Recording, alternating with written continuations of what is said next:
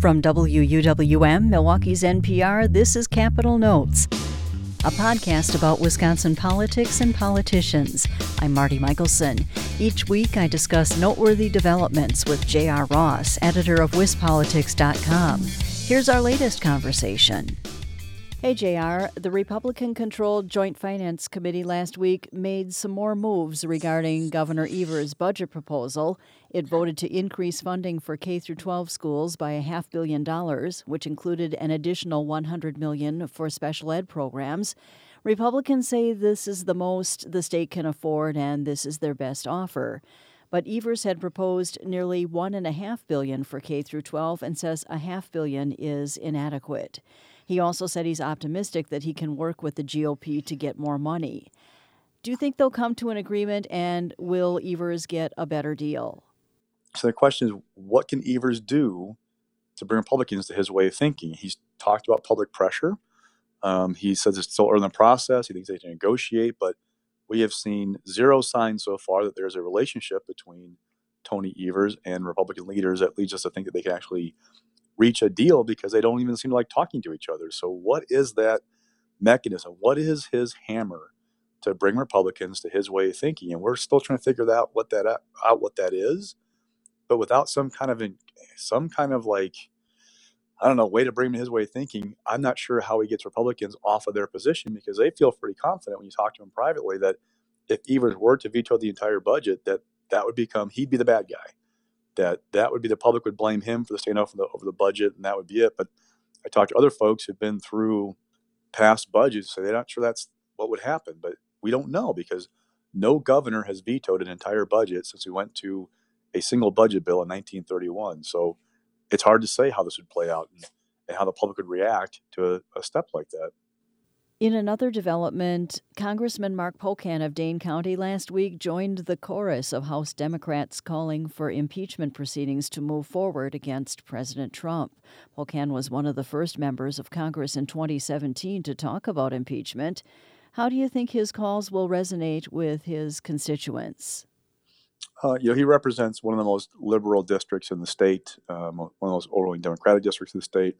So he's not somebody who's worried about there being blowback from moderate voters or Republicans, because his district's very, very safe. So I don't see there much of a downside in that regard for him. They're a big part of his district is Madison, and there are a lot of folks in Madison who think the president should be impeached. That's where some of the base is at right now for Democrats. So for the most part, I'm not seeing or hearing anybody talking about there being any blowback for Pocan. The question is going to be, what do Democrats do? They have a kind of a bigger picture issue nationally of, does the public want to see the Congress move toward impeachment? What would that do? We're a year and a half out from the election. Would that inspire the Trump voters? Would it have a downside? I mean, there's a bigger discussion like that to be had about what those implications are. And Democrats are still wrestling with that issue nationally about how to proceed, because there's a growing chorus in the House of Representatives looking at impeachment as an option, saying that the president's crossed a line. Now, if you look at public opinion polls, I don't know that public is there, but there definitely are segments of the Democratic base that are there on that question. And finally, conservative Wisconsin Supreme Court Justice Daniel Kelly has made it official. He'll run for a full 10-year term next April.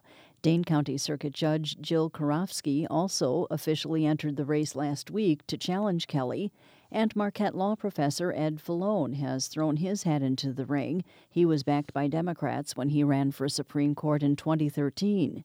Do you expect more candidates to enter the race, or might this one be low-key? There are a couple more candidates who have at least kicked the tires and looked at it, but nobody's formally announced that they're getting in besides Falone and Karofsky. It definitely will not be a low-key race, however. The question really is, will it be overshadowed by the presidential primary? Remember that Wisconsin's primary for president is on the April ballot. So the same day that people are voting for Supreme Court in 2020, you could have a wide-open Democratic field for president, drawing Democrats out to the polls. If that happens, it's a very tough environment for Daniel Kelly, but not necessarily an impossible one.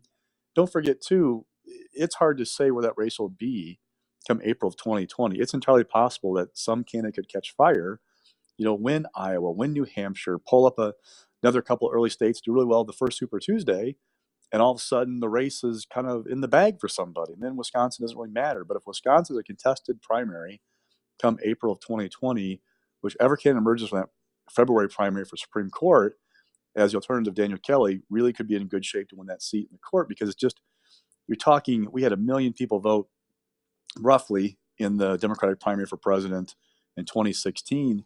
It's hard to see getting 1 million people out to vote just for a Supreme Court race on the Republican side alone.